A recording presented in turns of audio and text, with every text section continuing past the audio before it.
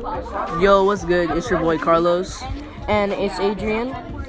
And dude, what was the Reconstruction?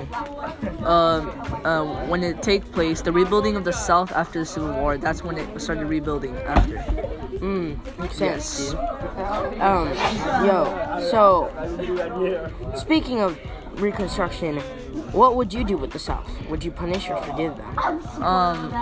I would forgive because we want to mend the Union, not to break apart even more. Makes sense. Yes. So, what plan would you choose? I would pick Lincoln's plan because it would make it easier for the Southern states to rejoin the Union, and I feel like that would be the easier Southern states for like rejoining. Yeah, because Johnson's plan was to make harsher laws on the Southern Yes. states, and I don't really like that. So, talking about Johnson's plan, he let them pass black codes. What were the black codes? The black codes were laws that prevented black people from voting, going to school, owning land, and getting jobs.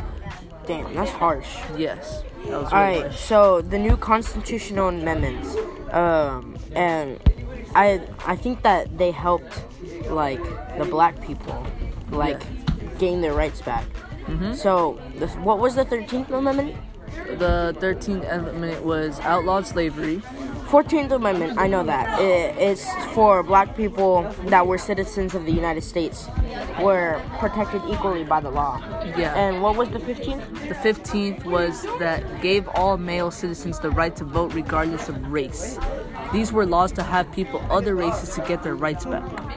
That makes sense.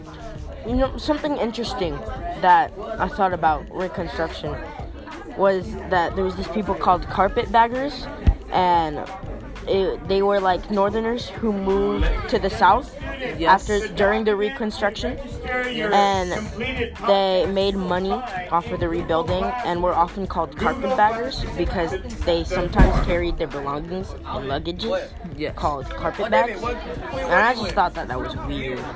Yeah, it was really off. And that is it Yeah. for our podcast.